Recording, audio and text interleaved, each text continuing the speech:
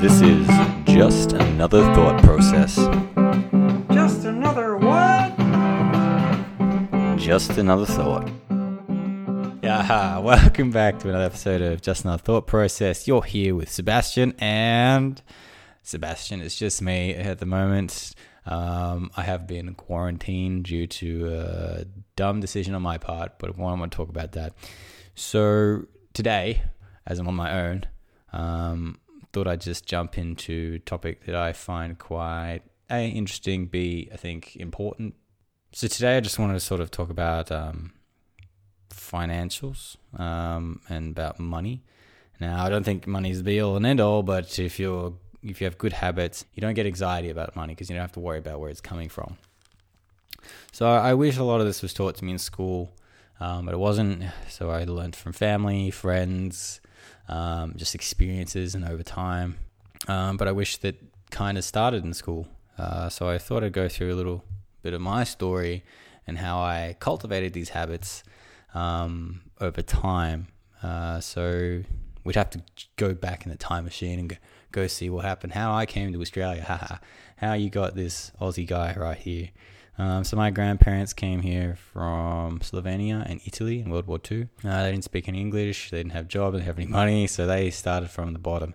And I guess from there, they just worked and saved a lot, and they were able to buy a house. And then my grandfather also invested in stocks, and so and my other grandfather built houses and then lived in them and built other houses and then sold them and lived in another one. So there were different strategies, but they both did okay. And then from that, my parents both had businesses, and they also had that sort of ability to save because that's what they were taught.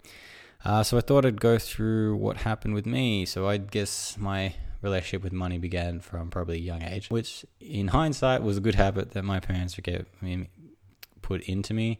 And then my first job at McDonald's really emphasized more money flowing in, and then it sort of exposed me to choosing what to buy with this money that I had spent hours stuck behind a cash register. I actually didn't hate the job. I actually kind of liked Macca's, so it wasn't that bad. I had fond memories of that place. But that's what it exposed me to, and sort of learning what I wanted to spend money on, and how saving could give me something, either a big experience or something that I really wanted to buy. So it was that initial sort of learning curve, which I'm sure most people get at some stage. And then it was at uni where I learned accounting. So I was learning about business and profit and loss and budgeting. And that exposed me to sort of a macro level for businesses, but it wasn't as practical on an everyday basis that I was aware of, but it probably did help in places unconsciously. And the other big one was living overseas. And that helped me learn where to spend my money to maximize, my experiences, and also saving money. So you become I was a bit, not frugal, but I was very aware of where I was putting my money. And definitely makes you look at each item a bit more proactively, and then making a better decision, because you really want to maximize your experiences there, and spending it on something you kind of want becomes a bit of a waste in a way. And also taught me to go look for those, but when I came across bargains of things that I needed or wanted, I would make a decision on the fly right there and then. So that's sort of what happened there. And then my current job sort of helped me with saving to another degree, because then I was working at accounting role, and I was learning about money again at a business level, but it was sort of flowing over because I got to learn about financial statements a bit more, and then understanding the numbers whenever you look at financial statements, when you look at investing, and how the money grows over time. So there was that part of it. So that's me. Wanted to go through I wouldn't say the best habits, but it's a key habit I think everyone needs in this time, and hopefully we get to a point where we don't need money, and I'll be extremely happy then, because I can just do whatever the hell I want. But at this point in time, we live in a society where money is quite valuable, and it does help with a lot of things and doing things that you want to do. So having a good relationship with it is probably key to functioning within society easily. Yeah, and so really number one is learning to save money, and some things really it's learning to save, and you hear this quote where it's not how much you earn, it's how much you spend. So in that way, if you're earning $1,000 a week, you're able to save $500, so you're able to hold on to $500 a week of that money every week, and so that's yours. You can do with that with what you will. Invest it, get an experience, buy something you really want, and always putting aside a little bit for the future, whatever that future may hold. That's what it is, and budgeting becomes a big part of your life when you start saving, and I find it's always good to put it on paper or in a spreadsheet, because you can and create a little profit and loss of sort of what you're actually doing on month by month or week by week, and you actually start with your income and then take off all your expenses that you're aware of, and just see where all you're putting a lot of money. And if you're able to save a bit more, it gives you a visual, and you're able to see it a bit better. And a strategy I love from the Barefoot Investor was having different accounts for different things. So you have one for your emergency money, you have one for your savings, you have one for your investing. So it's all in different places, so you don't go into other parts of your life money, different parts of your different funding areas, to buy stuff you don't need, or just and it gives you it starts making you think about it in a different way. The other thing that the Barefoot Investor talks about, and I do recommend reading the Barefoot Investor. Another one is Unshakable by Tony Robbins, because they give you it doesn't go into too much in-depth information.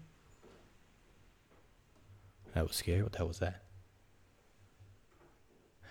Sounds like something's moving. I think it's that. Anyway, it sounds like someone's in the house. Just creepy, because it's been doing that the last couple of days. I keep hearing shit, and I'm like, is someone here? It's freaking me out.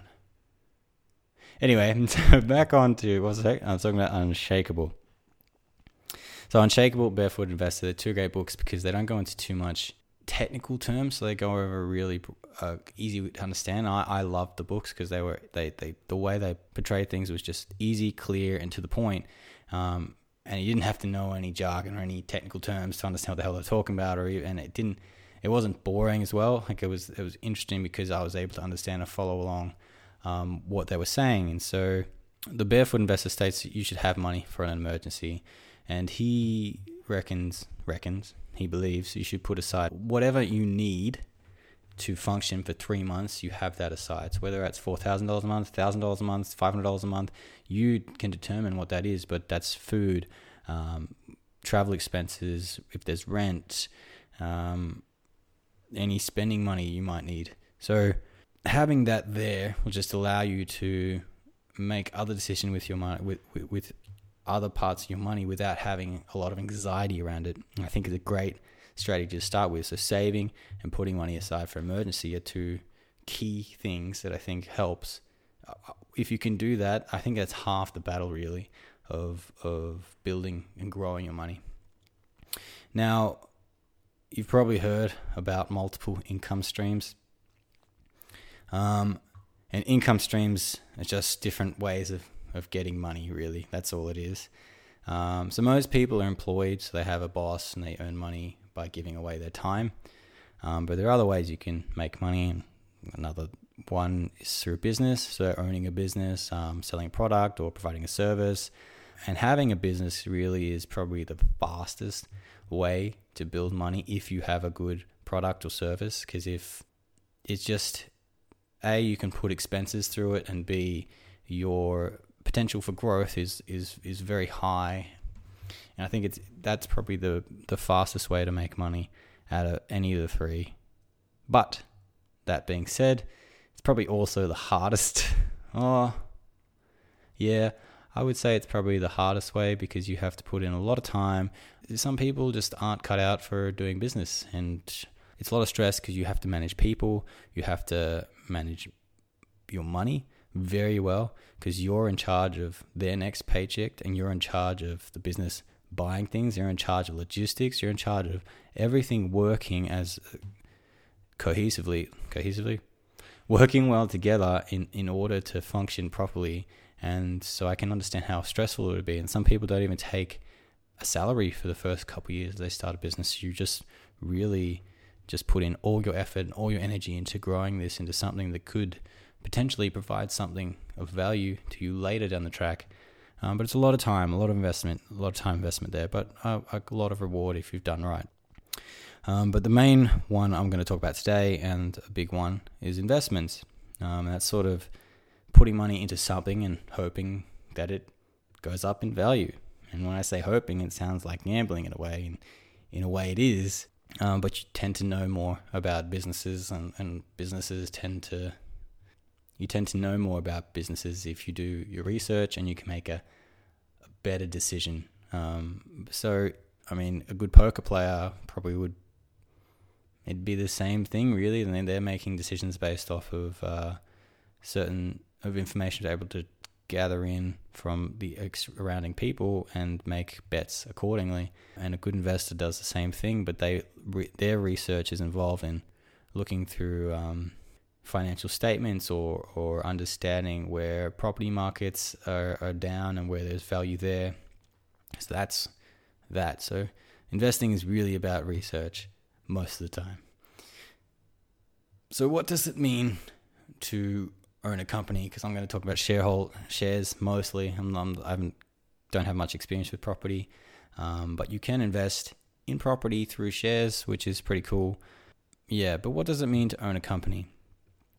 So when you're a shareholder, you own a portion of that company and you have rights, and those rights are you're entitled to the company's profit, and a company will pass that back to you if they're unable to use that efficiently to build the business and make it bigger and better. And they'll pass it back through dividends, or they'll buy back shares. So if they decide that they cannot spend their money well and bring value to the shareholders there, then they'll look at the shares and see how much they are. And if they're, for example, $20 and they think that their shares are valued at $60, they think that buying those shares at $20 is a bargain. So they'll buy back some of those shares. And because they're pulling out the amount of shares in the market, they'll increase the value because how much assets they have, how much money they're able to generate every year, how much profit they make stays the same, proportional to the shares available. So there's a lot of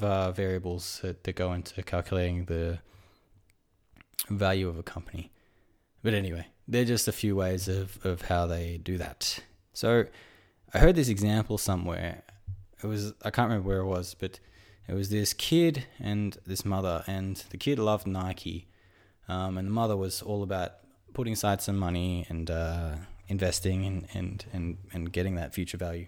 And she sort of was able to put through those values and portray them well, that the kid actually decided to buy Nike because he A, loved the company, B, he believed in the company, and he loved what it stood for, which is a great reason to buy a company. But it also involves you should also do research and look at the financials. That's another part of it, but it's a good start. So if you like the company, believe in what they do, it's a great place to be. And then you look at the financials to see if it's financially stable. But what I loved about this, and is a great way to start looking at it, is that, you know, he buys Nikes. His friends buys Nikes, or Nikes, or whatever you want to call them. But if you think about it, if you're a shareholder and your friend is buying, your best mate buys Nike every week or every month, or a couple of your friends buy stuff all the time, they're actually contributing to your wealth by making that company more profit and building that company's value. And that's going to be passed back to you, either building the share price, or that's going to be passed back to you through dividends or share buyback. So if you think of it that way, then everyone else becomes kind of your customer. It's weird, but it's a great way to think of how being an owner can work to your advantage. And that's another example would be owning Coles or Woolworths. And if you go into Coles and Woolworths, because you do it all the time, you buy a lot of stuff there. And if you look at everyone, they buy a lot of stuff there. And so in a way, they're contributing to your wealth again. And it's just an interesting way of sort of understanding how the effect of customers has on you if you do own a business. And I thought it was great, and I found it a great thing. So hopefully someone else does too. And I want to talk about ETFs today. So ETFs are exchange traded funds. If you've heard the term, great. If you haven't heard the term, I'll just try and explain it. Just got to breathe. For some reason, I don't know what's wrong. I'm not breathing very well. This conversation was quite nerve-wracking for some reason. Anyway, back to my... sorry for sidetracking there. Let's get back. Let's bring it back. So, what are ETFs? So, exchange traded funds, which is what ETF stands for, is sort of like a investment fund that invests in a distribution of companies. So, for example, the S&P 500 is an index of the top 500 American companies in US. And if you were invested in an ETF that focused on the S&P 500, you will earn whatever the total kind of average is for those 500 companies. And for example, the S&P 500 over the last 50 or 100 years earned between 8 and 10% annually for the last 50 to 100 years, which is not a bad rate. It's much better than leaving it in the bank. And another good thing about ETFs is that you don't have to be fully across all the financials of those companies, because it's pretty much impossible to be on top of, for example, 500 different companies. And what ETFs do is when one falls off that list, they will sell those shares and buy the replacement. So it saves you from doing that additional effort if you don't understand the financials, or if you're only just beginning and learning. But it also puts you in the game and you earn pretty much what the stock market is earning, rather than being out of it and missing out on that potential gain. You can also invest in ETFs in certain sectors. So if you love technology, you can invest just in technology. If you want to invest in emerging markets, so say you want to invest in Asia, there's options where you can do that. It gives you a lot of options if you don't like just Australian companies.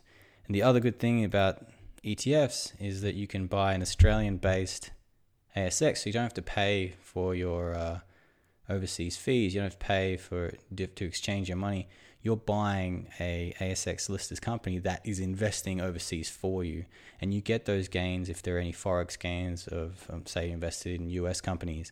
You're getting, if the US dollar is doing well, you're getting those gains, plus you're getting the gains of whatever the business is doing. So it's good to also be exposed to overseas stuff there. So another thing I learned, so we're going off ETFs now and I'm jumping around, but I wanted to talk about what the share market does over time. We talked about S&P 500 the last 50 to 100 years on average has earned about 8 to 10%. And I just want to talk about the share market over time, what it's done. And it's actually, if you look at all the companies over time, it's actually grown in value over the last 100 years or even since the dawn of time when it began.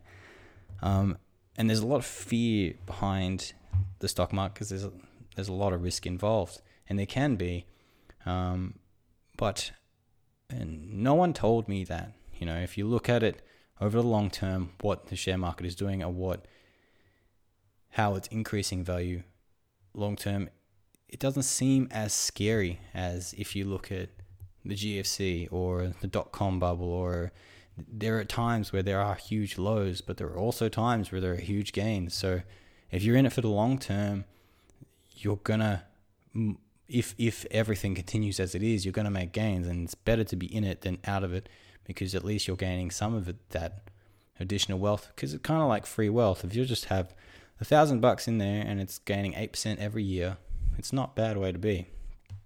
It's not a bad way to be at all. And the other thing that I learned, that it took a long time for me to put this into practice, is that if you invest, do not watch the ups and downs of what's happening to your stock or stocks, because it's just going to build anxiety in you, and it just builds fear, and it's a horrible feeling. And another study from a lot of these books that they talk about is that you get a certain amount of happiness when the stock goes up, but when the stock goes down, that low is actually a bigger emotion than that initial high that you gain from it going up a little bit or even a lot. So the odds of you reacting when the stock market is doing badly is bigger than if the stock market is doing well. And that's where a lot of, I think, mistakes happen, is that in times of emotion, you let go of rationality and you make a bad decision in the wrong time. So for example, if we look at the GFC, now a lot of companies did go bankrupt, but a lot of companies actually decreased in value by a lot, and it gave you the opportunity to buy at a huge discount. And if you look at these drops as opportunities rather than threats, you can actually take advantage of them and build wealth that way. So for example, if you know a company like ANZ, if you believe that that company is a great company and you don't think it's going to falter, which banks can, but on the odds they're very low. But if it doesn't, say you're 80% certain that it's a great company, it'll continue for the next 50 to 100 years, so your lifetime. And the stock market crashes and ANZ loses 50% of its value. That is kind of a discount if you look at it a certain way. So you can buy that stock at 50% of its price currently, and you know that this company will continue on for a long time, and you know it's a good company. Why not buy it? So that it'll probably gain back its value. And it's sort of looking at what happens in those times as a good situation, not a bad situation, because most people freak out and sell. Now, I haven't been through one of these situations yet, but I'm hoping that I'm training my brain to get ready for one, because I think that's where a lot of money can be made, if that's your thing. But anyway, just understanding what it does is puts you ahead. So understanding the stock market, understanding what the economy is. So what is the economy? If you've done economics, you probably know a lot more than me. I've only done basic economics, but let's just go through the definition of economy. So if you Google economy, this is what will come up.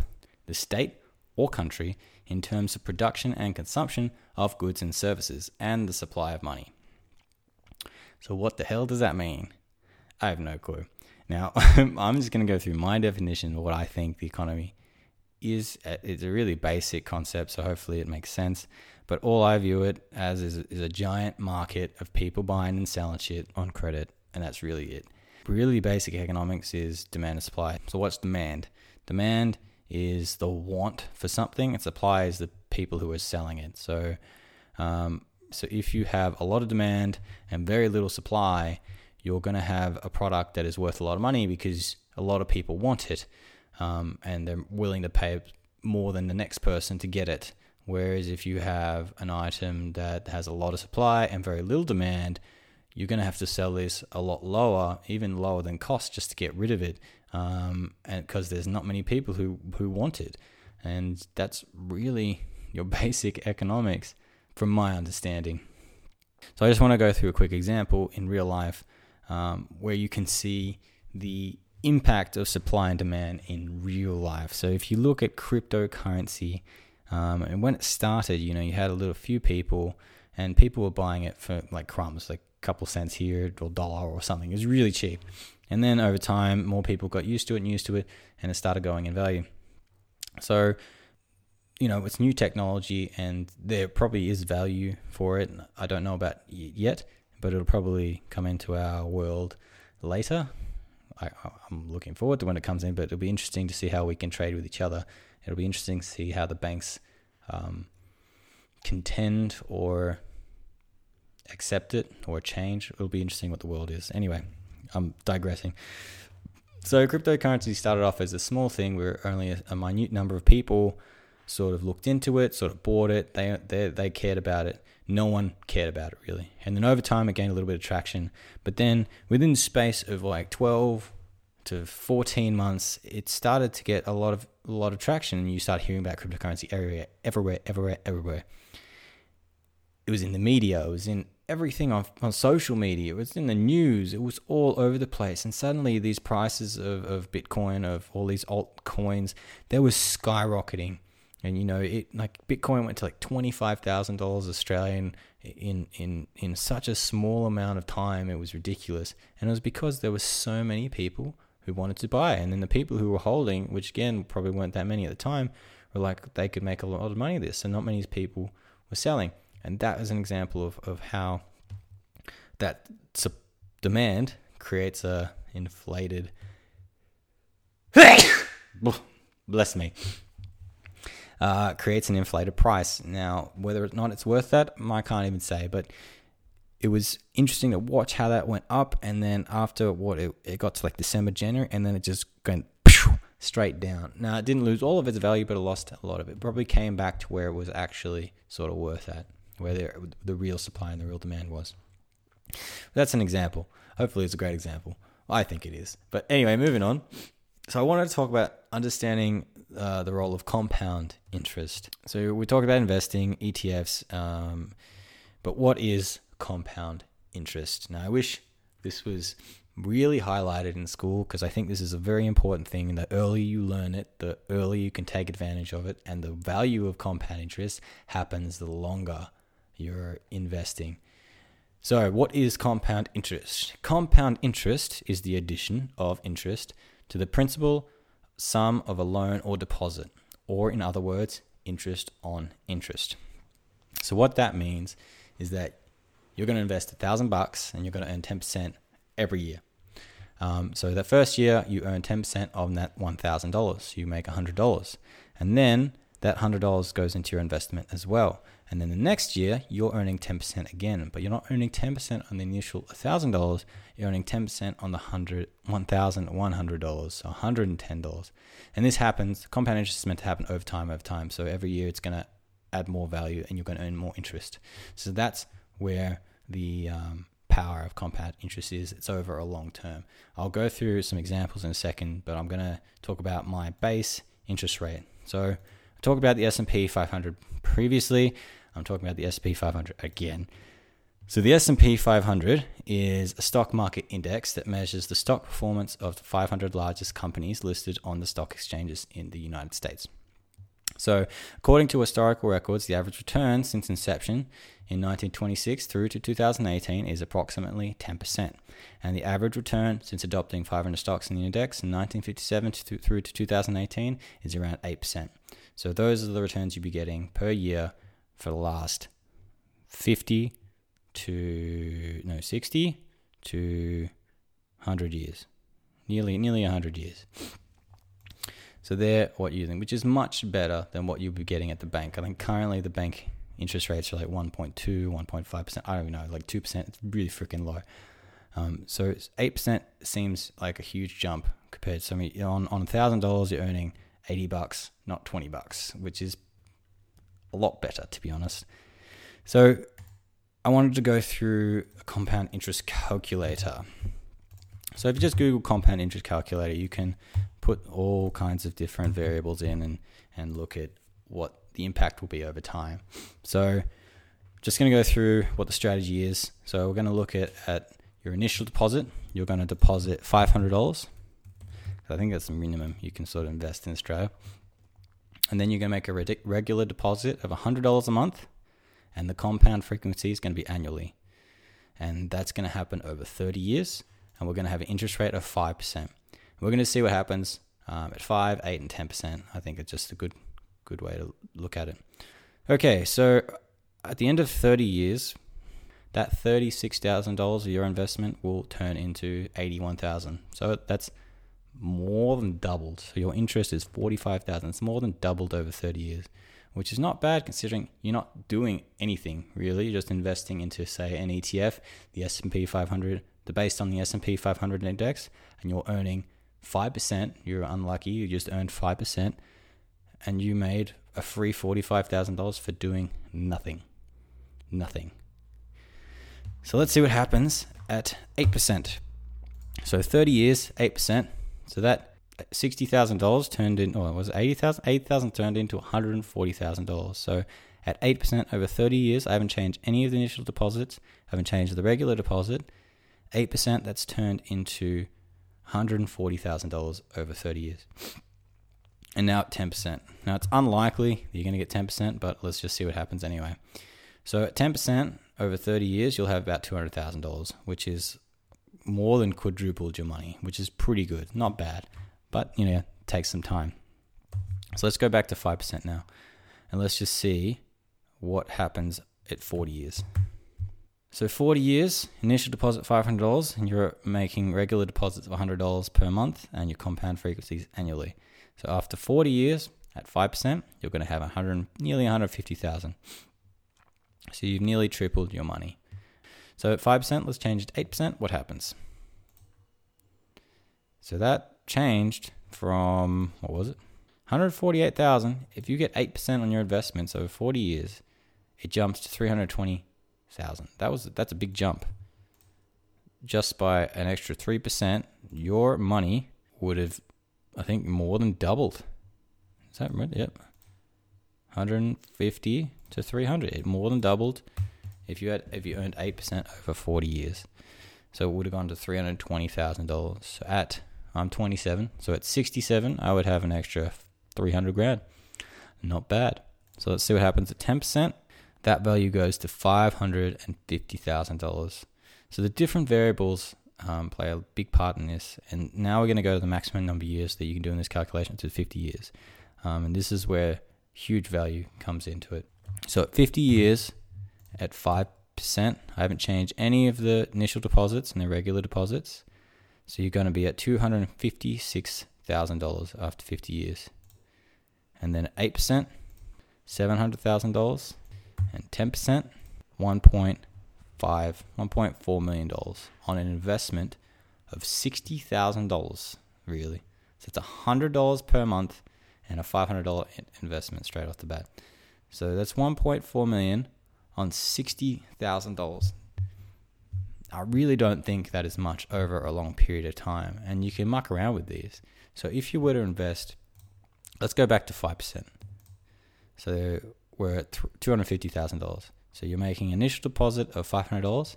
Now we're going to change the regular deposits of $500 a month, and it's going to compound annually. Now this is where things change. That's about $6,000 a year you're going to invest. So that changes your 5% deposit into a $1.2 million investment over 50 years. At 8%, that becomes $3.4 million. So this is where it is. The more money you put in, the more you're going to get back. But, there is risk involved. But long term, if you earn 8%, you'll have about $3.4 million in 50 years. So if I did that, by the time I'm 77, I'll have $3.4 million to play with. Now, I wanted to go through what happens 10%.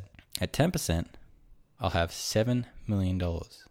So if you invest in the S&P 500 with $500 initial deposit, and you make regular deposits every month of $500, and then it compounds annually, and you earn 10%, between 5 and 10%, you're going to earn anywhere between $1.2 million and $3.5 million.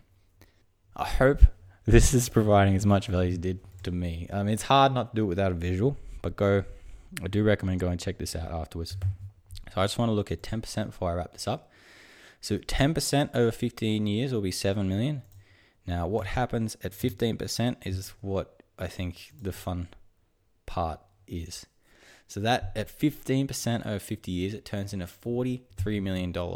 And you've invested $300,000 and it's turned into $44 million without doing anything. And this is really what superannuation is doing.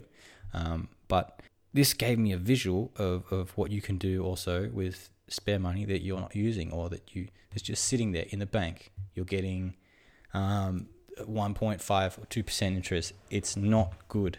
And this can provide extra value that you don't have to do anything. All you have to do is put it aside, put it in ETF, and you'll gain that value over a long time. Now, I wanted to take one more example because now there's unlikely it's going to be happening. So that's 15%. You'll be at $44 million bucks. Now, if you're like Warren Buffett and you're able to earn 20% over 50 years, which is, I wouldn't say impossible, it's highly unlikely that it's going to happen. On that same investment of $500 initially and $500 regular deposit every month with an annual compound frequency over 50 years, you're going to have $277 million if you're able to earn 20% per year. Now, it's highly unlikely, so don't go off that number, but I'm just trying to show you the power of compound interest, and if you can do it efficiently and effectively. Now, more than likely, it's going to be somewhere between 5 and 10%, but that's not. I think it's a risk that I'm willing to take, and I think everyone should be willing to take, because it's not that much over time. Even if you did it $100 over 20% in 50 years, it's still going to be $59 at 20%, $59 million. That's $60,000 turning into $59 million without doing anything. But again, highly unlikely you'll be getting 20%. So anyway, I do recommend going to Google compound interest calculator, having a play around with it, see what happens over time with a small amount of money, a bigger amount of money. So in case, just do an example, $20,000 you did, and then you did $10,000 every year or something like that, and seeing what happens in 30 years at 8%, something like that. Just see the different types of examples, because really you can create a lot of value with compound interest, and I just want people to know the value. And I think that's the end of what I was going to talk about today. I hope you enjoy this. Please let me know if you like the one-on-ones, and I'll maybe do another one. We'll see how we go. It's definitely been an interesting experience talking to myself for 40 minutes nearly. Yeah, I mean, I'm not crazy. I'm just talking to a microphone by myself in a house, all alone, surrounded by nothing, hearing sounds, and yeah. Anyway, on a lighter note, have a lovely evening. I hope you've had a wonderful morning, day, week, and I hope the rest of the week is as wonderful as your life is. Well, have a good night, or day, or morning. I should have gone the other way. Good afternoon, good evening, or good night. I love Truman's Show. Anyway, have a lovely day, and thanks for listening. Bye.